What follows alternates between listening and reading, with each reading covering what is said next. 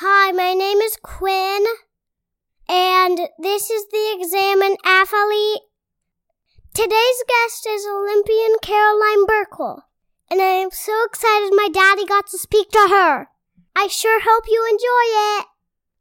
Welcome, guys. As you heard, we have an outstanding guest today, Olympian Caroline Burckle. This is a powerful conversation. It is more than anything, an educational conversation. This is one of those episodes that I'm just simply proud to be a part of. And my daughter Quinn wanted to be a part of it too, because the first question we asked Caroline is to give advice to girl dads like myself. How do I take Quinn and her younger sister Gray and turn them into powerful young females? And Caroline had some absolutely great feedback.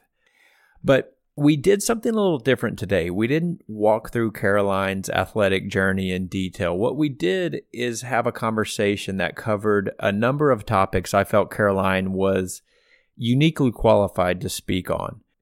And quite frankly, she over-delivered on every single topic. She molds young athletes' minds and performance for a profession, and it comes through pretty clearly in this podcast. But because of the format, I'm going to linger on her journey a little bit to make sure that each of you have some context. Caroline, like I said, is an Olympian. She won a bronze medal in the 4x200 meter freestyle at the 2008 Olympics in Beijing.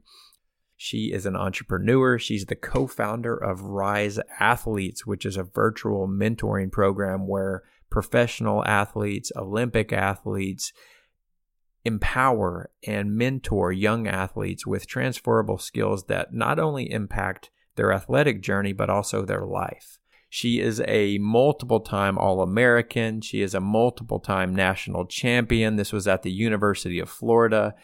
And in 2008, she was the NCAA Female Swimmer of the Year after breaking Janet Evans' 500-meter freestyle record. I believe at the time it was the longest standing record in NCAA history, and she broke it in 2008. In 2010, she retired from the sport.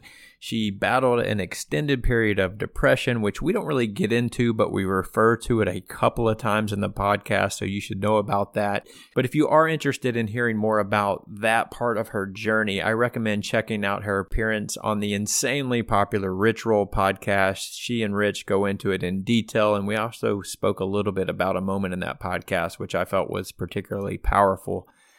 So again, we cover her advice for girl dads like myself. How do I raise powerful young girls? We spoke about flawed coaching methods, flawed motivational methods, and how to best create environments of excellence and urgency without berating young athletes or creating toxic environments. We spoke about the trap of building an identity around sport and success. We talked about contradictory emotions, which I think is a powerful topic. We talked about what true resilience is to Caroline and the difference between resilience and happiness. We spoke a bit about unhealthy emotional examination and what healthy emotional examination looks like. We spoke about small acts of kindness and how powerful they are. And finally, Caroline shared a bit about her passion, her virtual mentoring program called Rise Athletes. If you're interested in learning more about Caroline and her journey, you can find out more at carolineburckle.com. On that website, you'll also find a link to Rise Athletes. And if you are a coach or an athlete and you think you will benefit from what they're doing at Rise, please reach out to Caroline, reach out to her team. I promise you, you will not regret it. Caroline, I want to thank you for your time. I want to thank you for your wisdom. I was so excited to have the opportunity to speak with you. Ladies and gentlemen, the powerful Caroline Burckle.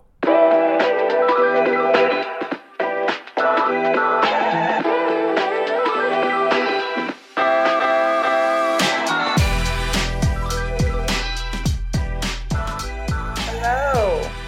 Hi, how are you, Caroline? Thank you for being here.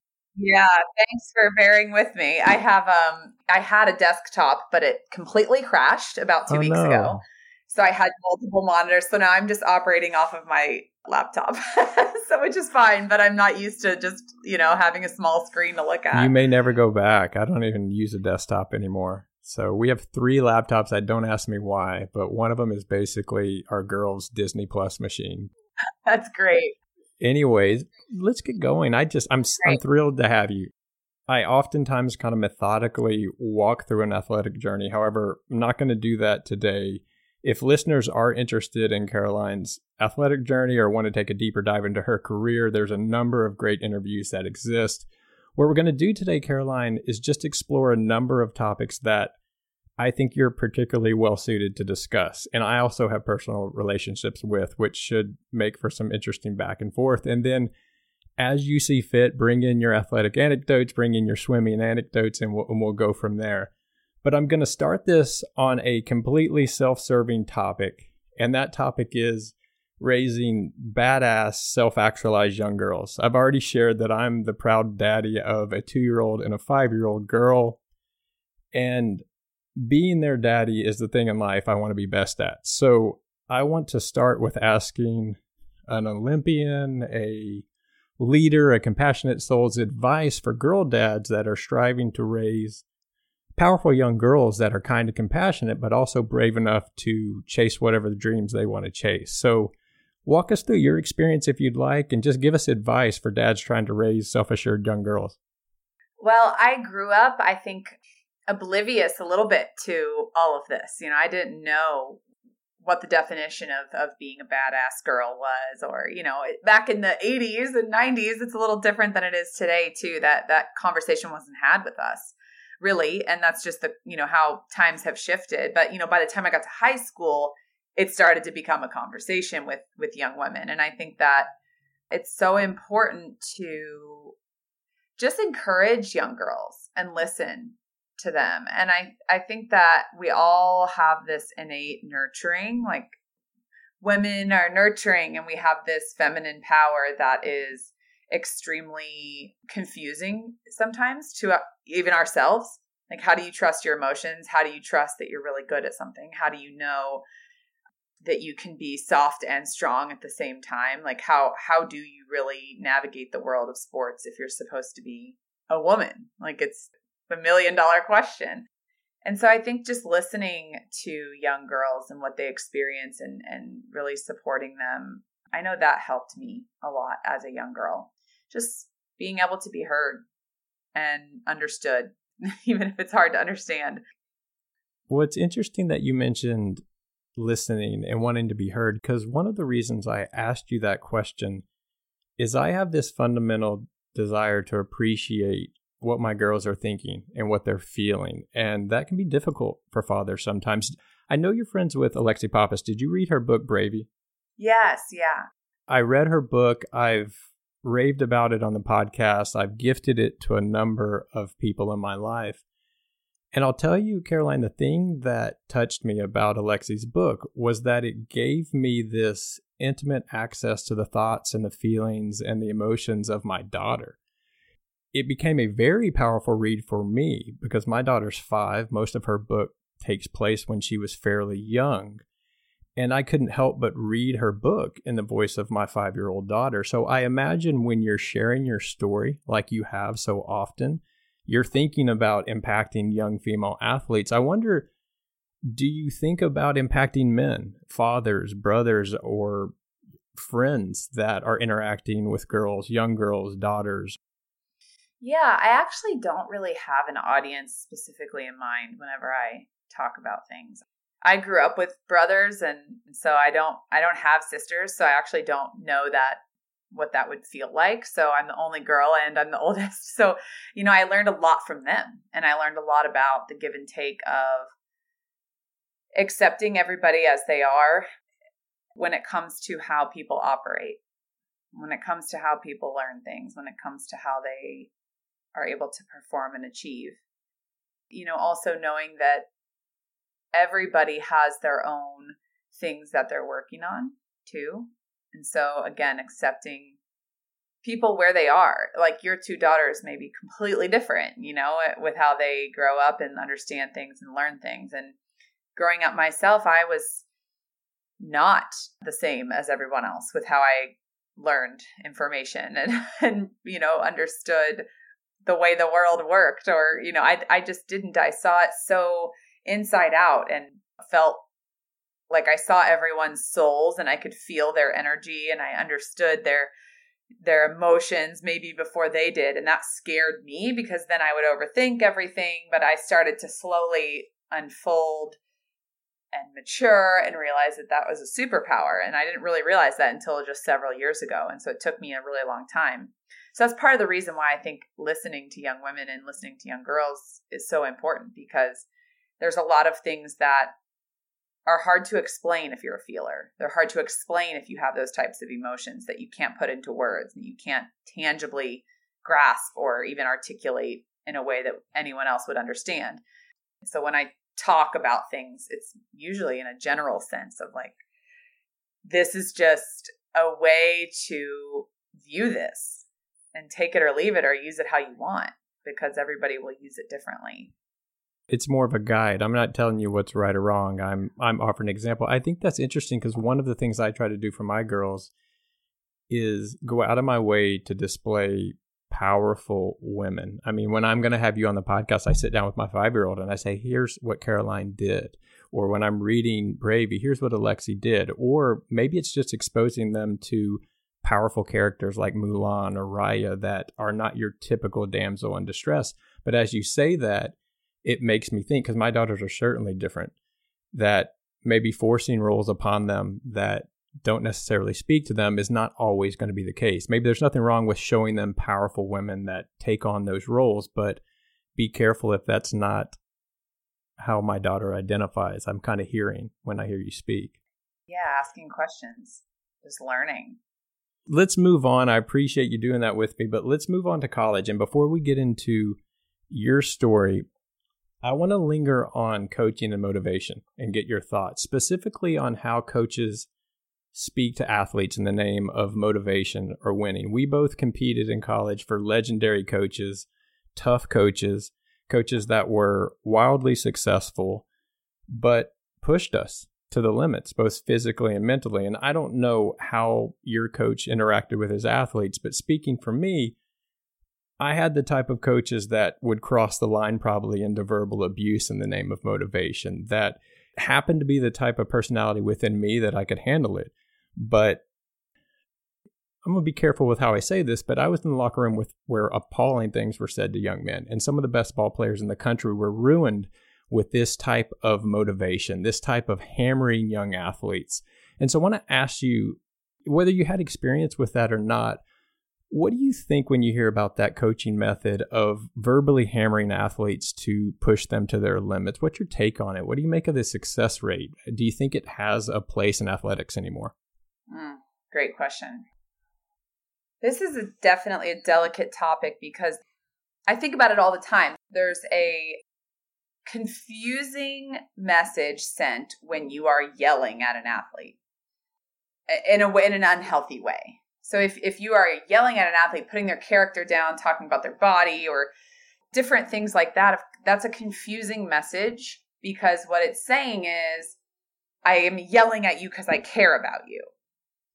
And that's not healthy. Like, that's not a healthy back and forth, especially when you can look into all of this field in general and understand that is just a miscommunication of needs, of what the coach needs from the athlete, and then the athlete's understanding it as either you care a lot about me so you're yelling at me, or you're emotionally abusing me, verbally abusing me, and I'm not going to listen. So it depends on how that athlete has also connected with that topic. If they're connecting with that topic in a way that's bringing up stuff from their own past, they're going to have their own preconceived notions about it already. So for example, if you have a coach that's, saying the worst of the worst things and name calling and demeaning and things like that, let's say you've had an experience like that already and it brings up something from your past, you're already shut out because you're going back into your fight or flight from what's already happened in your life before. And if nothing's ever happened in your life before, you just think this is normal for some reason, or you still accept it. So it's confusing. It's a confusing topic. Because you can't have a coach, right, that's just like, no worries, it's okay, everything's fine. Like, forget about it. Like, not a big deal, because then it's like, well, what do you care about? Like, I need to understand like where we're going here. Like, are you in it or are you out? Like, what's going on? And then you can't have a coach that's just screaming and yelling and demeaning. So finding that happy medium, I think, is where the nurturing coach comes into play. And that's where the question asking happens. That's where the understanding of how they are as an athlete happens. That's where the listening and the dialogue and the tell me more about this. Those types of things are so empowering for an athlete to hear and to understand. And when you don't have that, you're just being told what to do and you're just being told how you are. It's a very confusing thing. Honestly, I don't think anyone's really figured that out, because I think the delicate line, like I said, of verbal and emotional abuse and then absolutely being a completely checked out coach, it's like you got to find the happy medium there, because you're walking a fine line of what's motivating and what's not. For us in college, I came into Rice University. We were the defending national champions. We were the number one team in the country. So that locker room was filled with the best ball players across the country. But in that locker room, nothing was a mistake. Everything was a comment on your courage. And the way it would be articulated, some players that literally would spend half the season being the best hitters in the country would fold under that. And I felt, even at a young age, that lacked a sense of self-awareness, that some players need to be treated differently. But as I've aged, I think that environment where kids are being called cowards, or kids are being, and these are men, but 20-year-old kids are being told things that they should never hear, is not an environment that allows talent to thrive. So here's what I kind of think. I think coaches have to be tough, like you're saying. I think there's a clear benefit to pushing athletes to their mental limits, their physical limits, but a good coach is mindful of how that's done. And I think it's so clear that talent thrives in environments of enjoyment, where you're free to be in the moment and allow that talent to thrive. I'll share an anecdote. So I had the head coach from the University of Texas on, David Pierce, who was a coach of mine. And we were speaking about motivating players off air, but I don't think he'll mind me sharing this. And he was very critical of himself early in his career because he had one way. He just hammered players. That was the only way he knew how to coach. And then he said one day he realized that once I see effort, once I see that you care as much as anyone else on the team, my entire job at the University of Texas is to free you up. What do you suggest to coaches that want to create that same environment, that environment of excellence and urgency, without using those tactics? What do you tell coaches to find that balance? Now, I also am in no way, shape, or form telling everybody that they need this or assuming that everybody needs this, but I firmly believe that every single human on the planet and every coach, the only way that they're going to be able to connect with others, including athletes, is to look within themselves and to understand their own things that they need to work on. And again, I'm sure so many coaches do this. And I don't specifically ask people or coaches, like, do you go to therapy, or do you talk about what helpful things in your life you need to work on? I've never outwardly done that, but as I learn from those that do, the best coaches that I have spoken with and that I do talk to are actively working on themselves. And we can't, as a society, continue to bark orders and to coach others unless we know how to lead ourselves and unless we understand ourselves, because there's no way that we can tell others what to do emotionally, physically, mentally, without knowing what our own blocks and barriers are, because it's easy to project on people. So take a therapist, for example, or really anyone in a position where they're helping others. If they don't know their own biases or their own conditioned responses to things, their own understanding of why they are the way they are, they're going to project all of their unhealed things onto somebody else.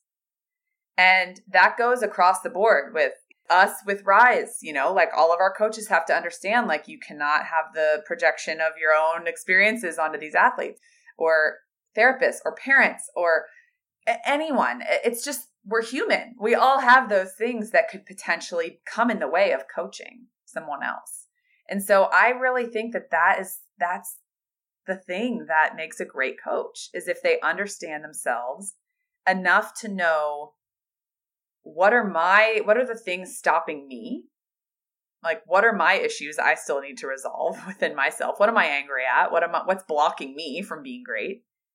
And is there maybe a possibility that if on my worst days, I'm projecting that on others?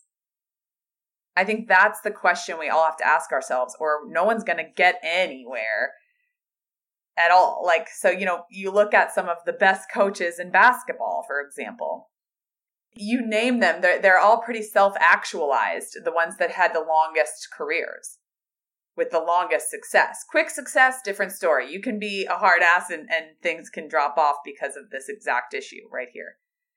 But I found that the longevity of a coach and the athletes and the teams, the ones in the programs that last the longest and the best, are the coaches that really are doing the internal work and not afraid to talk to their athletes about, hey, lost my temper yesterday. Here's what I really meant. Frank Bush of Arizona was a great example of that. He was fantastic swimming. He would say things, like, I was frustrated. Here's what I really meant. I'm going to share what I really meant, and here are my expectations. Here's what I expect of you all. But he was self-actualized enough to have that conversation with the athletes. And that was so empowering because they were able to see his humanness and know that he wants the best for me, but he's also a human and we're all working on this together, versus like, he's right, I'm wrong. This is just the way it is. I'm going to tell you this is you're in good company, because most of the athletes, and this is intentionally I have on this show, have had their career and are through it. And what I've noticed and what I'm observing as I hear you talking is that almost every athlete that speaks fondly of a coach speaks about a coach that was, they maybe didn't use this word, but was vulnerable in front of them, that shared the things that they were not good at. And that's why that anecdote from memory from Coach Pierce sticks out for me, is because I was impressed. He was critical of himself early in his career as a head coach. He will freely admit that that wasn't the way. By creating an environment where you were completely on edge at all times. Some athletes thrive under that. I take that back. I think some athletes make do under that, but I think all athletes are better when they're joking around. Like the athletes that are hitting a home run and dancing down the first baseline may piss some people off, but they are in complete jovial experience mode. I mean, they are just having fun. The ones that are joking around and you're going, you need to get serious in the batting cage. No. That's where they're going to be the most talented. And every person I've had on, as you were talking, they speak fondly of coaches that shared, this is what I went through. And that had the biggest impact on their lives. Absolutely. I mean, that's how I feel about Anthony Nesty at the University of Florida. He's now the head coach, but he was an assistant coach under Greg Troy when I was there. And he had won a gold medal in the Olympics. Like, he had done the thing everybody was there to want to do. That helps. It used to relax you when you had your own success.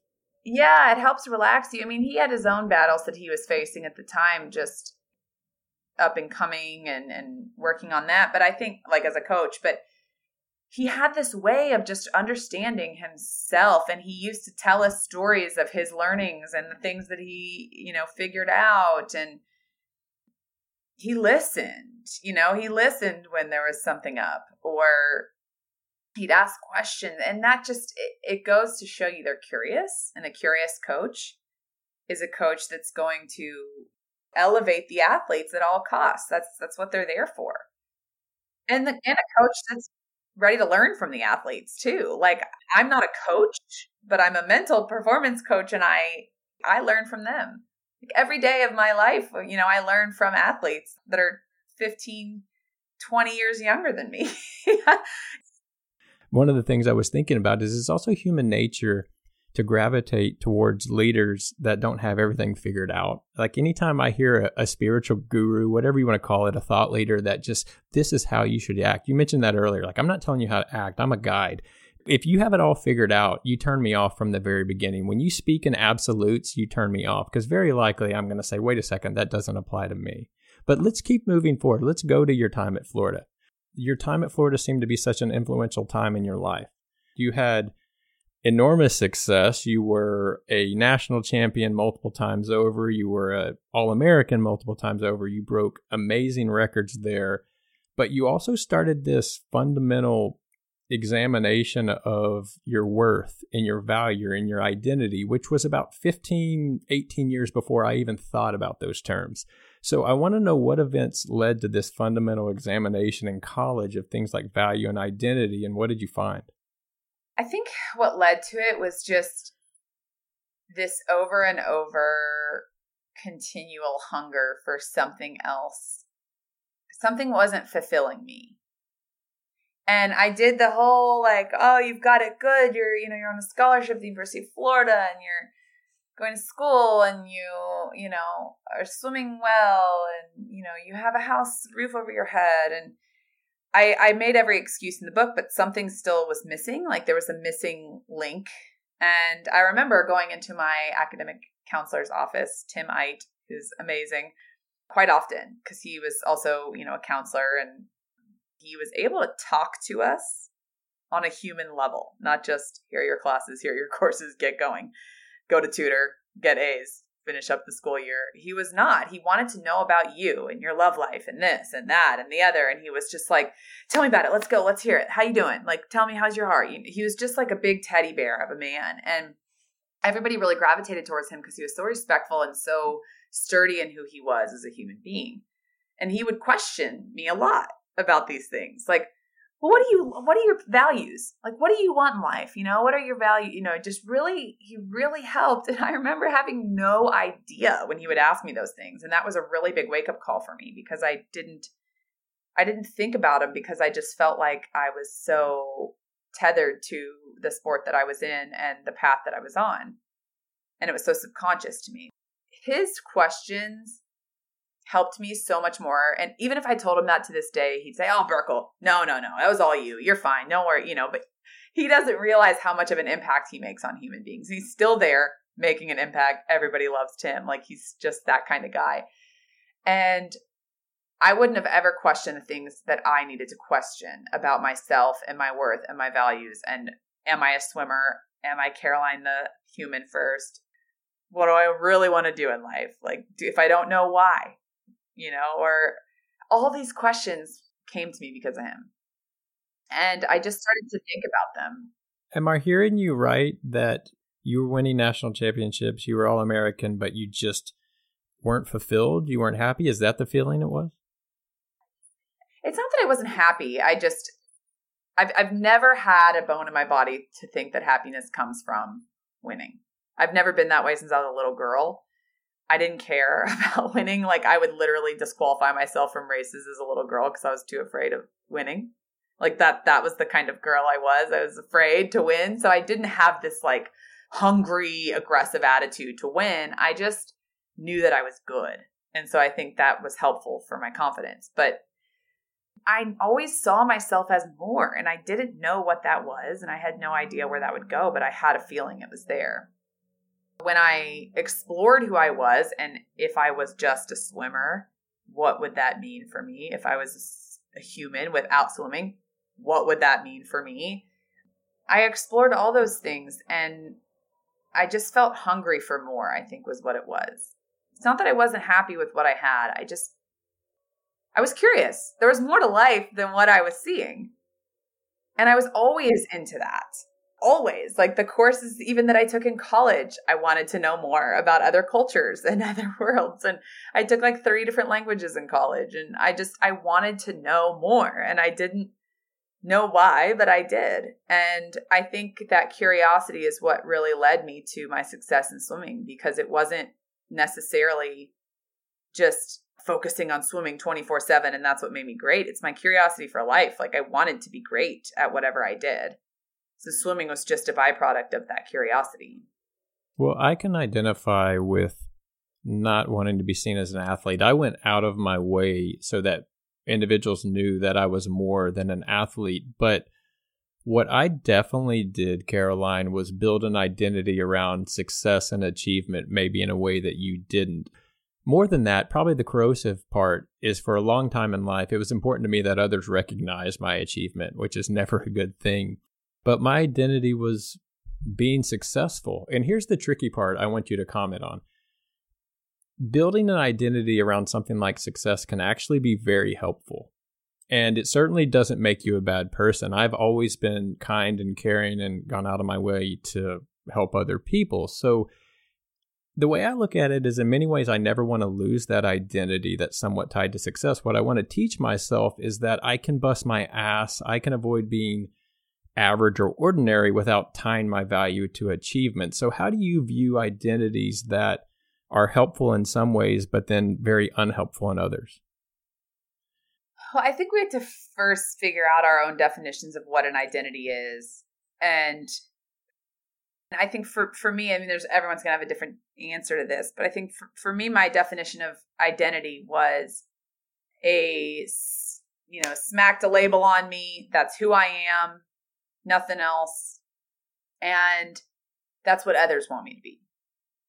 So the important distinction, I think, here is that just because I had a curiosity for what all could have been done didn't mean that I didn't have a hard time detaching from what others thought I was. To say that again, just because I knew I was more didn't mean it wasn't hard as hell to let go of what everybody else saw me as. Because it was. Because that was my identity issue, was that I was doing it for everyone else. And everyone else loving me because I was a swimmer and a great swimmer was hard to let go of. Because then it's like, who am I pleasing? And that's where the realization of the people pleaser comes in, which is a whole nother topic. But that right there was why it was difficult for me. That was why it was difficult for me to let go and transition. That's what I realized during that curiosity phase, is like, I know there's more, but what will others think of me if I'm not this? That piece was hard for me.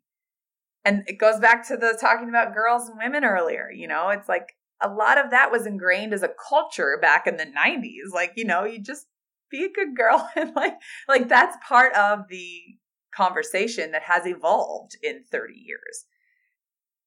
That piece of who am I without this can't fully be understood unless you really take into account who you think you'd be for others. Because I think that's a big plaguing piece for a lot of people. And it's why a lot of people can't let go.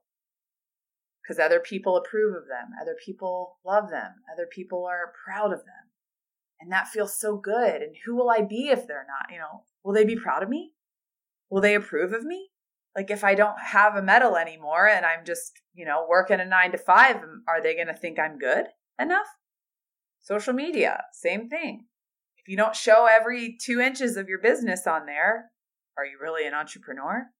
We do that more than we realize. And it's so psychologically and somatically ingrained in us that it's like and I'm not saying everyone, but I would bank to say a lot of human beings have this cross their mind at some point, especially elite athletes or performers. And that's part of the reason why those transitions and all of that conversation around it is so difficult. Because when you do it for other people, performance, achievement, instead of doing it for yourself so that you can share your gifts with the world, it's two totally different things. And I got real caught up in the former. Even if you're achieving for yourself, if you're banking your happiness on achievement, it's a really dangerous game to play. And I think that was more me. I mean, I certainly felt this need to be a big deal, to be recognized for my achievements. As an athlete or as a high achiever, it's almost impossible not to start to derive happiness or a sense of self-worth from what you do on the field or what you do in the classroom or what you do in business. And the tricky part is, again, back to that, it can drive you and it can help you. It's just a really dangerous game to play when you put your value, your identity, your essence into things that are really outside your control. It doesn't often end well. Like for me, it went well for probably 36 years and things were going well and I'm kicking life in the ass. This works really well. But then when you do hit a major setback and then you start thinking, well, who am I if I'm not successful, Clay? Who am I if I'm not successful, Caroline?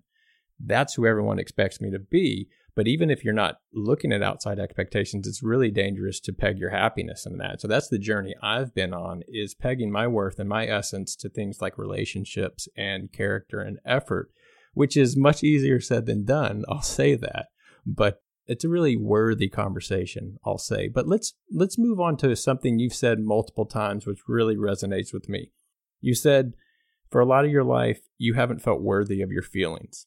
And that struck a chord with me because I think it's something that many of us experience. Walk me through what you mean when you say at times you don't feel worthy of your feelings. Growing up, as I mentioned, I had a lot of feelings. I was a big feeler. I performed based on feel. Everything was feel. And I couldn't understand that because that wasn't the way that athletes perform. They perform on metrics and times and stats and splits. And, that was the thing. Luckily, my club coach growing up understood me. And I think that was a huge help. But as I got into college, that became very confusing right off the bat because I was like, whoa, I'm very different. Like, I need to feel understood here. And so I just kept my mouth shut. So my feelings were always confusing because I always tried to fit in a mold that didn't work for me. It's like, I'm not a math, logic, numbers, stats, splits mind. I am a feeling, images, visuals, sensations. I'm flowery in that way. Like, that is how I operate. I'm artistic. So I'm you creative. Don't care what the time was. If it felt really good, then I succeeded. That seems very, very healthy to me. I didn't know my own times. I still don't even remember my times. I could never tell you what time I went to the Olympics. I could not tell you what time. I have no idea. All of my best friends were opposite of me, which was helpful. My brother, total opposite of me. He was a genius with splits and times. He could tell me everything to a T about me and himself. And he went to the Olympics too in 2012. So it's like there's an example of siblings that are polar opposites at everything that they do. And we could still succeed. And we still succeeded on that exact same level of swimming. I didn't understand my feelings. My big feelings were a detriment to me, is what I heard. So that was what I understood. And I had to start to reframe that as feelings are information. And that didn't come until almost the very end of my career. And once I understood that how I feel is simply information and I need to listen to that, and then I can use that as an understanding of myself. Am I creating this story? Or is this something that I'm feeling as a real experience in my body and in my mind that I can think about, okay, why is this happening?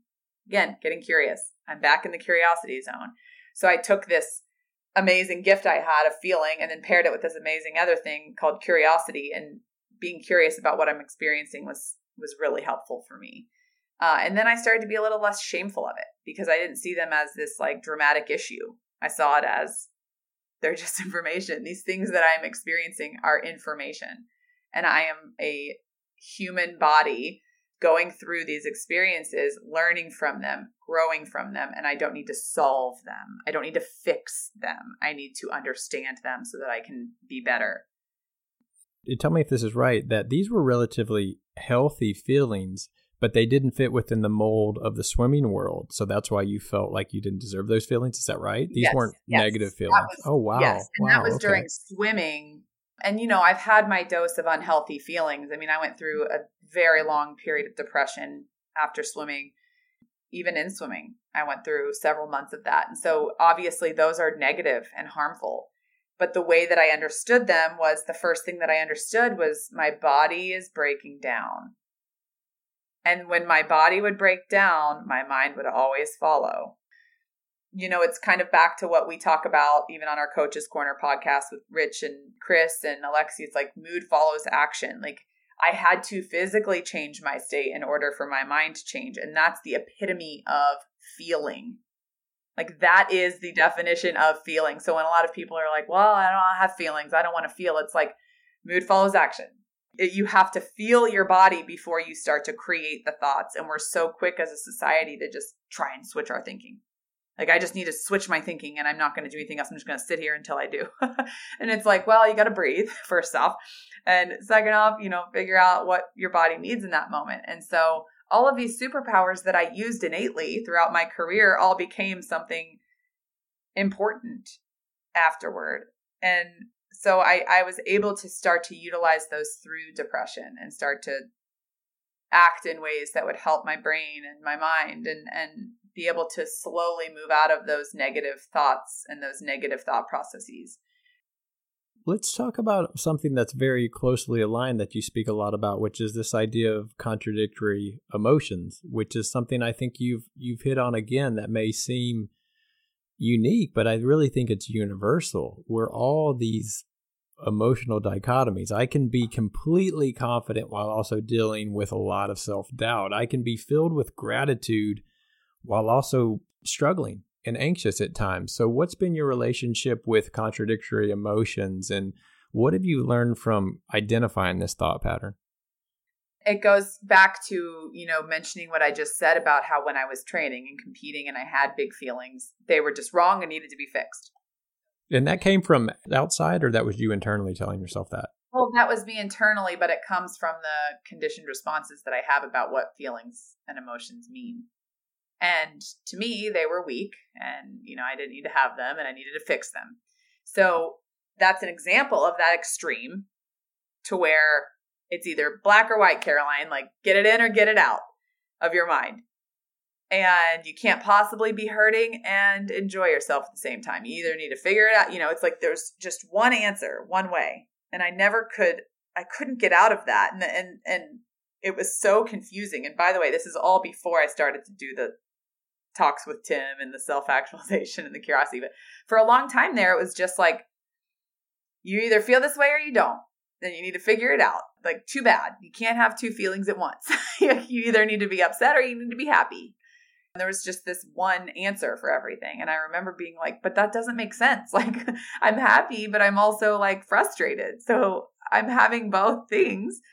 And then I go into the future and we talk about transitioning from sport. And I think about the same thing, how it crept back up again. Oh, Caroline, you should just be grateful. You had a great career. You got a medal. Just get over it. Get over it. Be happy. You're fine. Everyone should be happy. You're happy. Everyone's happy for you. Get over it. You're grateful. You have a roof over your head. You're eating food. You're fine.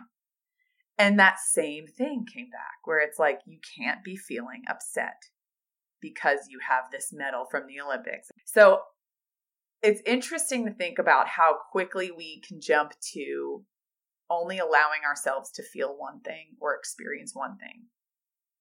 And I've just recently in the past several years learned that you can hold two emotions at the same time. You can hold, I am so grateful for this, and it was an incredible experience, and I loved it, and also it was hard as hell, and I'm having a really difficult time right now, and I'm not feeling great, and I'm questioning myself and my worth. And both of those things can be true. And I hope that if I can deliver any message, that is one of them, because I, for so long, did not believe that. I, for so long, tried to squeeze every ounce of, what do they call it now, toxic positivity out of myself, where it's like, you can't possibly be upset or have any feelings that are negative. You just need to be happy, proud, grateful, and move on. Being able to hold both really allowed me to have more compassion for myself, more drive to be better. It allowed me to understand others better, coach others better. It allowed me to be more coachable and take feedback better. Like, just understanding these types of things allows your body to open up to the possibilities of what all there could be happening. Because we're not just this singular thing that's walking around with one emotion all the time. I think that's such a powerful thought. And to hear you describe it, it seems obvious, but it's not something that's pointed out enough. You're just kind of speaking to my soul, because I've got the most wonderful family, the most wonderful friends. I've had enormous financial success, but I have this ambient level of feeling like an underachiever. And it's not that I lack self-awareness. I know my opportunities. I know how privileged I am. And honestly, it pisses me off. I'm like, Clay, you POS, like, don't you get it? Like, things are wonderful. But to hear you articulate that and say, no, everyone's dealing with some sort of dichotomy, and it's perfectly okay to feel grateful on one hand and be struggling or be dealing with some sort of ambient level of underachievement on the other. And I think it's refreshing to hear you articulate it that way. And I think that has a lot to do with having the confidence to bring all of you with you to the table. I forgot who said that, but I read that somewhere. It's like, have the confidence to bring all of you with you, the good and the bad. And that's been a process for me. That wasn't in my toolkit until maybe, 18 months, 2 years ago. Like, my narrative was strength. My narrative was success. Speaking honestly about struggles and saying, no, at the same time, I've had some struggles and some anxiety is completely new to me. And I think it takes voices like yours to bring that out of people. Yeah. I mean, there's always a place for stoicism, but I think a lot of people, it would benefit them to understand that you can be a successful athlete and do amazing things and also have a feeling of, I kind of wonder what else there is out there, for example. I would beg to say most of the greatest athletes have that experience. One thing should not take away from the other. That's the most important thing to remember, is one experience is not going to take away from another. We have to be aware of what's distracting us and what's just part of our curiosity.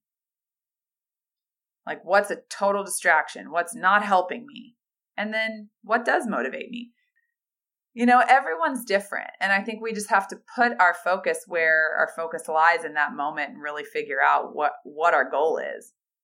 I've really stood by that because I think it's an important thing for a lot of athletes to understand, especially my peers that are figuring out they should retire. And my answer to them is, they ask me questions and my answer to them is, you'll know. You'll know in your bones when you're completely ready to pivot your focus to something else. And if your focus is still on half and half, where you're like, I still have a little left in me, see it through. You'll know when you're ready to completely pivot your focus. Your body will tell you, your whole soul will be so interested and lit up about this next thing. It doesn't mean you hate the sport either. It's like, there's okay to hold both. You mentioned stoicism, and save that thought because I definitely am big on balance and I want to get there. But before we do, you alluded to the time after the Olympics where you separated yourself from swimming for, I guess, around a decade or so. And I want to explore that time period, this period of searching, of wondering, of kind of what now. And the reason I want to do that, Caroline, is because there are these giant words that we all have an intimate relationship with. They're words like grit and resilience and effort and perseverance, and they're held in such high esteem. They're deified if you're me, and I think they should be in many ways because they're wildly important. But for a very long time, I thought that once I'm resilient, my problem is solved. And I learned the hard way that resilience is not synonymous with happiness. Resilience is not success. There's a lot of space between that effort and happiness or fulfillment. And oftentimes that space is gigantic. And in your case, that space was 10 years wide, where it sounds like you were pretty damn resilient. You were giving effort, but you were having trouble finding what was next. So walk me through that experience or that space you were in of uncertainty. And what was your relationship with resilience or effort or grit or whatever you want to call it when you were in that space? Yeah, so I walked away from the sport in 2010. And when I did, I just knew that I was ready. Like I said just now, I knew I was ready for something different. I was curious enough to step away, knowing that I've had a good run. I know I could do more, but I know that if I do more, I'm still going to be in the same position figuring out these other things I'm continually curious about almost. And I struggled because what I recognized is that, I didn't struggle at first. At first, I hit the ground running, did all the same things. And, I had a tumultuous career in some ways with regards to just different things that came up with, relationships and coaches and things like that were very harmful and painful. And I was running from them. I didn't know this at the time, but the only thing I knew how to do really well was find a community and get going and start doing other things to keep yourself occupied. I knew how to do that well. I was very driven. I knew how to do that well. So I immediately went and joined Lululemon and started working there while I was still in school. And I just made a community immediately. And I loved it because I had a purpose again. And then I started training. And I started training so much to the point where, I became obsessive over this thing that I was like, I'm not doing enough. I need to do more. Because again, I was worthy because I was making other people happy. And now I felt like no one was proud of me anymore. So I started just training and I moved back home because I was starting to pick up on some depression. And then I got sick. I was just not eating. I was going through some disordered eating stuff. I just didn't have any faith in myself anymore because I didn't feel anyone was proud of me. And I had gained all my love through what I did. And that was that moment where I had all these flashbacks to my conversations with Tim. And it's like, oh my God, this is what he meant. Like, what are my values? I don't know. Like, what am I doing? I don't know. I thought about it then, but it's all changing now. And I don't know who I am as a human being. And I started to dig deep and figure out who I was. And in that process, I realized that I wanted to help other athletes do this. And that's when I went to grad school at the University of Tennessee for sports psychology. And with my goal to start the business that we start now, like to help other athletes understand who they are as a human being, as well as performing at their highest peak levels. But during that time, it was just, it was 6 to 7 years of just running. Physically, literally, emotionally, running from all of the things that I didn't face. All of the things that I was just running. It's so hard to explain it now because there's so many things that happened in those 7 years. We could take another hour to talk about them, but I didn't allow myself to be loved for who I was. I was chasing and running from the pain of just being me without anything else attached to my name. I was running from different abuse cycles. I was running from different situations. And at the end of the day, it all came down to self-worth. Do you think if that resilience or that grit is not tied to some sort of fundamental acceptance of who you are, then you are spinning your wheels? That being gritty and being resilient is not enough if you're not figuring out who you are and accepting who you are? Am I saying that right? Resilience and grit, I think, come as a byproduct of not running away. Like, you can either run away or you can run toward. And I was running away.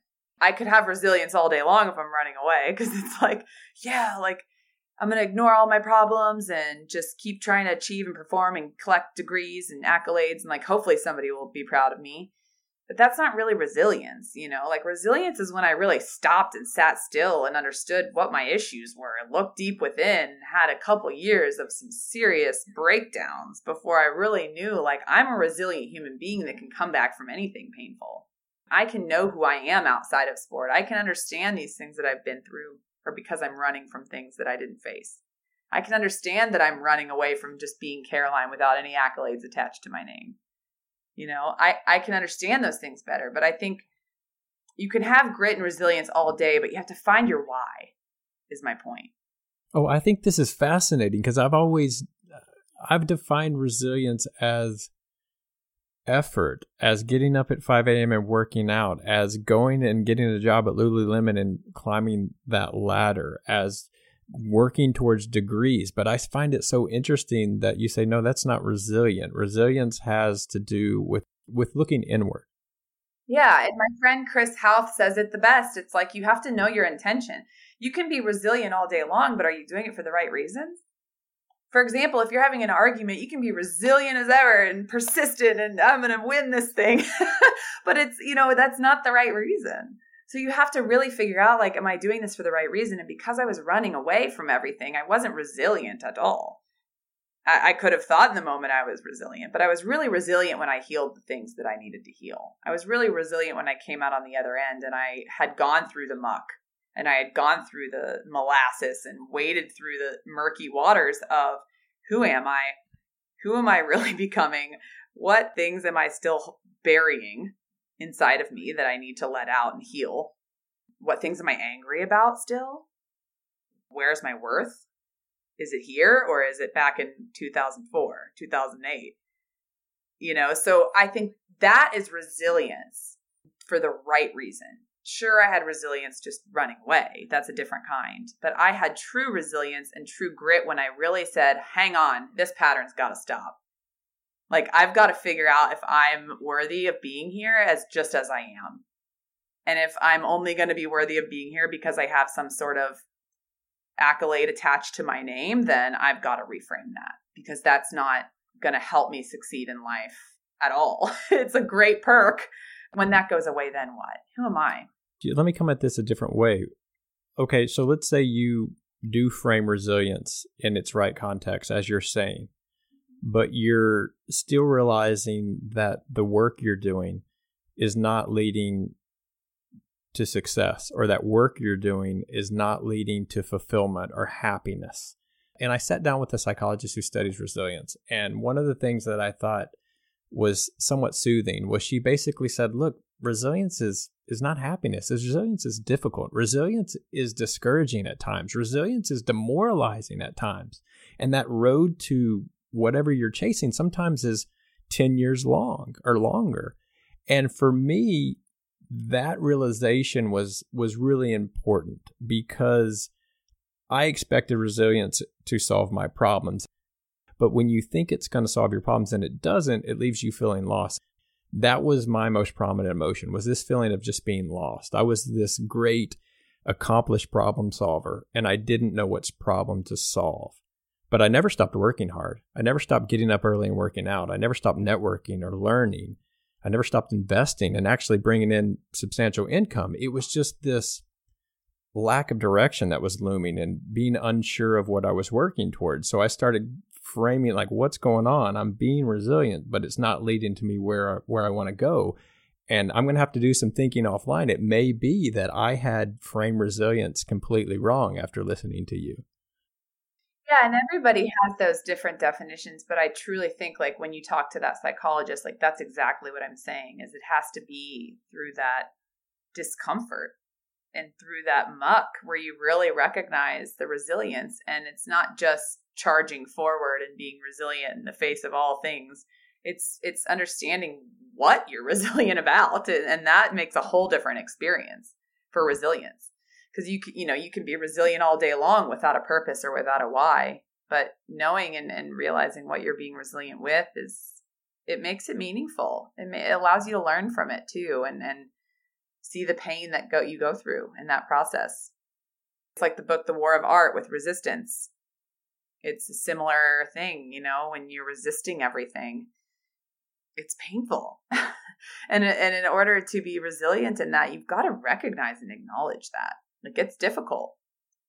Let's move forward to this balance, and maybe you can speak about stoicism a little bit. I want to pull back because we've been talking a lot about vulnerability and facing things and speaking of emotions, and I'm speaking only for me. Feel free to disagree, but living in my emotions all the time is not a healthy, productive place for me. Overindulging in vulnerability or sharing tends to be counterproductive for me, I've found. And so I like to make space to examine my emotions, but I also like to make plenty of space for just being confident and going out and kicking life in the ass. And if I tip that scale into constant emotional examination, I lose that ability some. So how do you think about that, a balance of giving your emotions space and time without living in negative energy? Oh, absolutely. And that goes back to what I was saying about mood follows action. So when we assess our emotions and when we think about how feelings can be information, that's not a 24/7 job. That's after you put your body in motion and you just do the damn thing and you create a way for yourself to learn physically, or else we're just sitting there in our heads all the time. And sitting there in our heads is only going to cause more and more pain. So we have to actually apply and execute and fail forward and fail again and do things we're afraid of and make choices we are going to regret maybe. I don't know, like what is it that we can do in order to then learn and understand ourselves? I was just reading the other day Kenneth Revisa stuff, and it was just similar to, we can use ourselves as a biofeedback machine. Like, you learn from every experience, you learn from every performance. When we don't, and when we just say, good enough, whatever, like that's when we run into problems. But you have to really sit back and understand why you're feeling a certain way. And I think that can go hand in hand with breaking down a performance logistically, for example. Speaking of balance, how do you separate an experience that requires addressing something that's potentially traumatic from challenges that are just part of the human experience? Because I'm someone who doesn't get overwhelmed easily. I'm someone who, I think equanimity is one of my greatest strengths.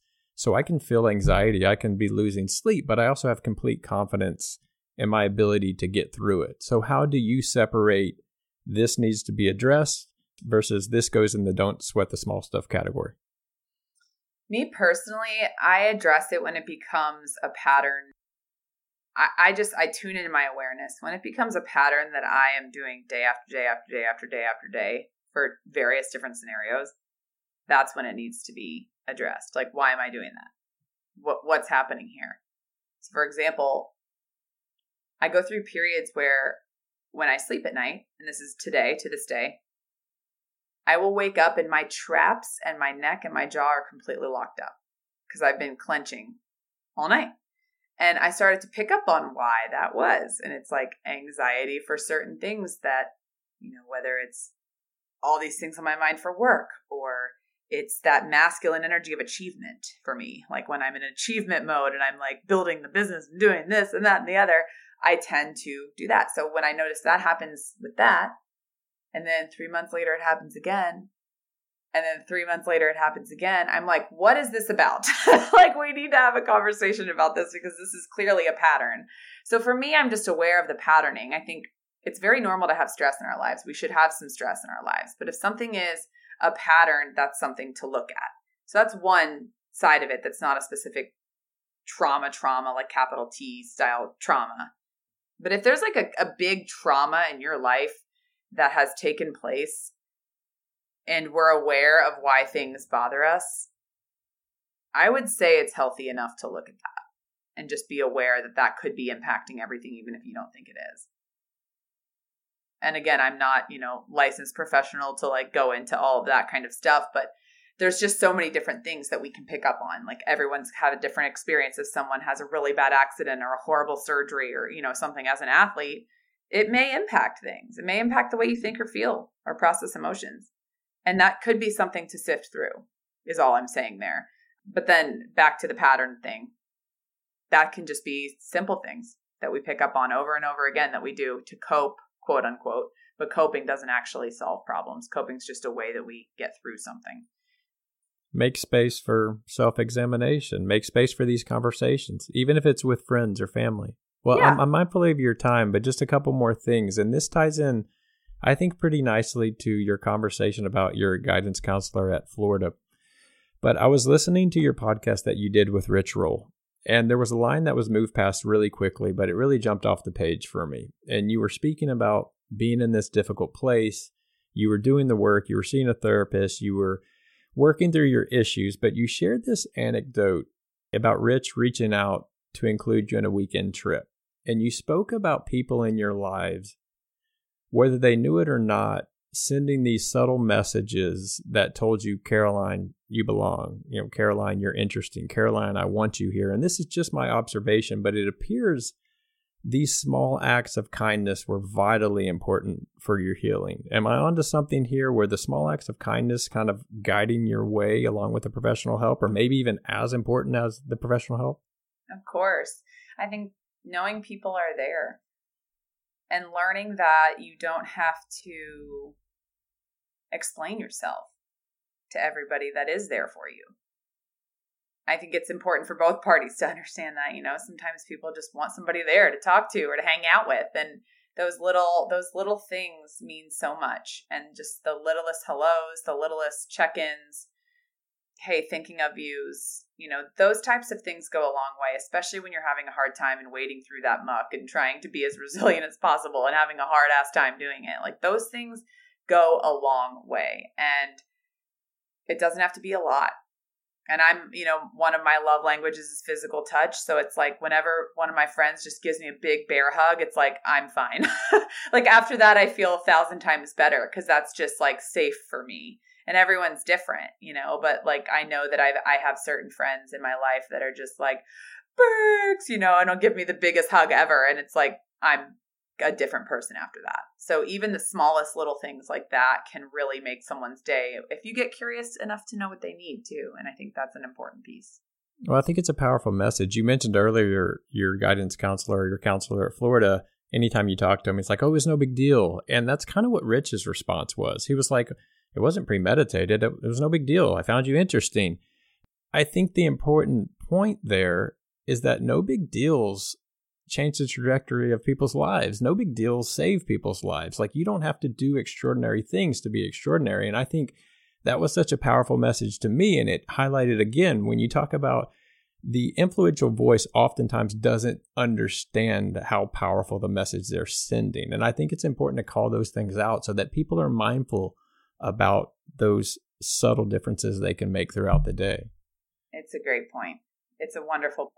Yeah. Let's get on to Rise and kind of finish up by talking about what you're doing with Rise Athletics. Tell me what Rise Athletics is. Give me the story of kind of why you created it and what impact you're trying to make. So Rebecca Stoney, my business partner, is multiple time Olympian and medalist, and she's incredible. We met 15 years ago now as little girls, like very young.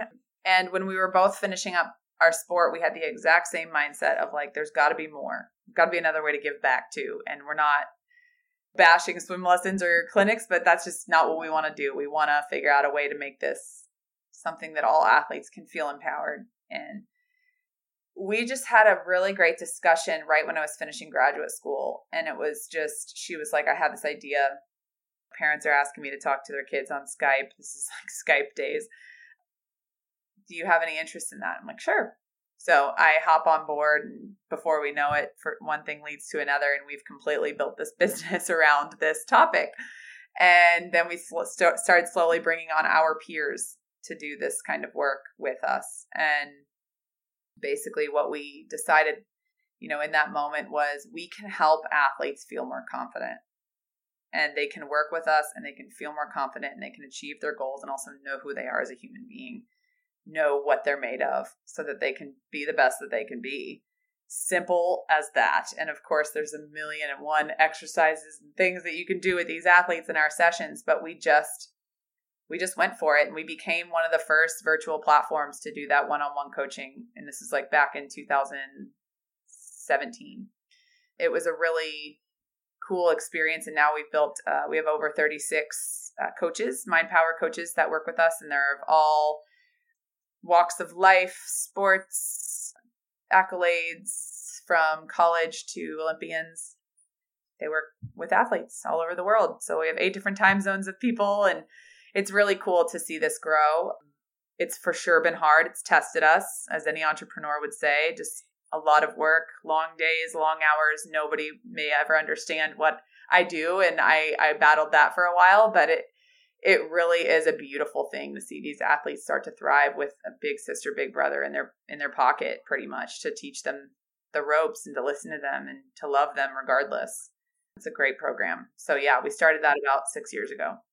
I think it's an awesome program. I'm familiar with entrepreneurship. You want an ambient level of anxiety, try entrepreneurship, especially with kids and a wife. But one of the things I loved you said about it is that you guys focus on connection over information. And that ties back in about, I'm here to guide you. I'm here to help you. I'm not here to speak absolutes. I'm not here to direct you. And I thought that was such a powerful, succinct way to kind of sum up what you're doing. Very last question, and then you can get out of here. I appreciate this. At this point, are you grateful for your struggles and your setbacks along the way? And I'll jump in front of you and say, I don't know if I would say absolutely yes at this point. So are you grateful that you've been through what you've been through and you've come through the other side, or you're working through? Actually, yes. I am very grateful that I've been through what I've been through. Do I feel like I have more work to do? Yes. Do I think I'm on the other side? I don't think I'll ever be on the other side. I don't think anyone's ever.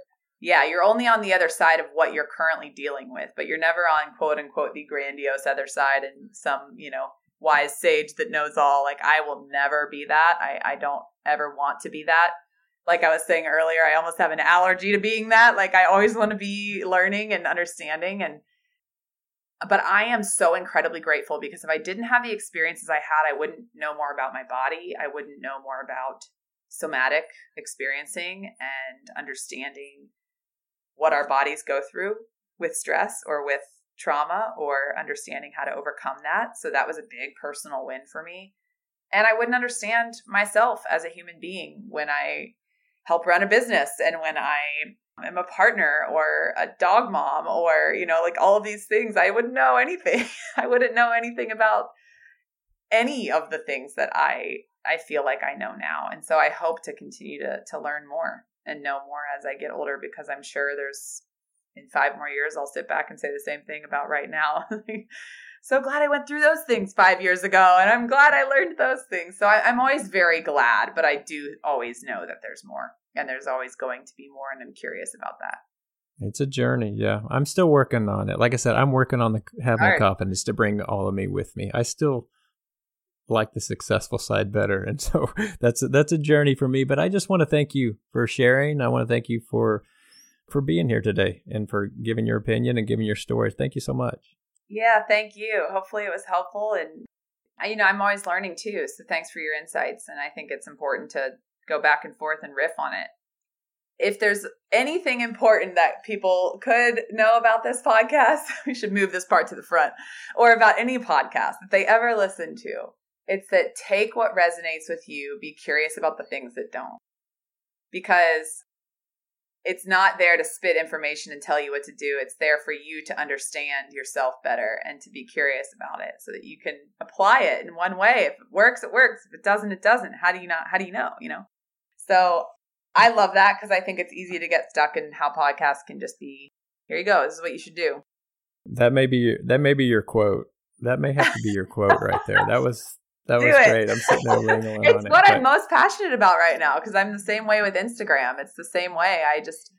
I've never used my platform to tell people what to do. I've used it to share my experiences. And if they want to be impacted by that and try to look within themselves because of it, that's the best thing you could do. But this has been great. Thank you so much for your time. Absolutely. Thank you too. I really appreciate the chat.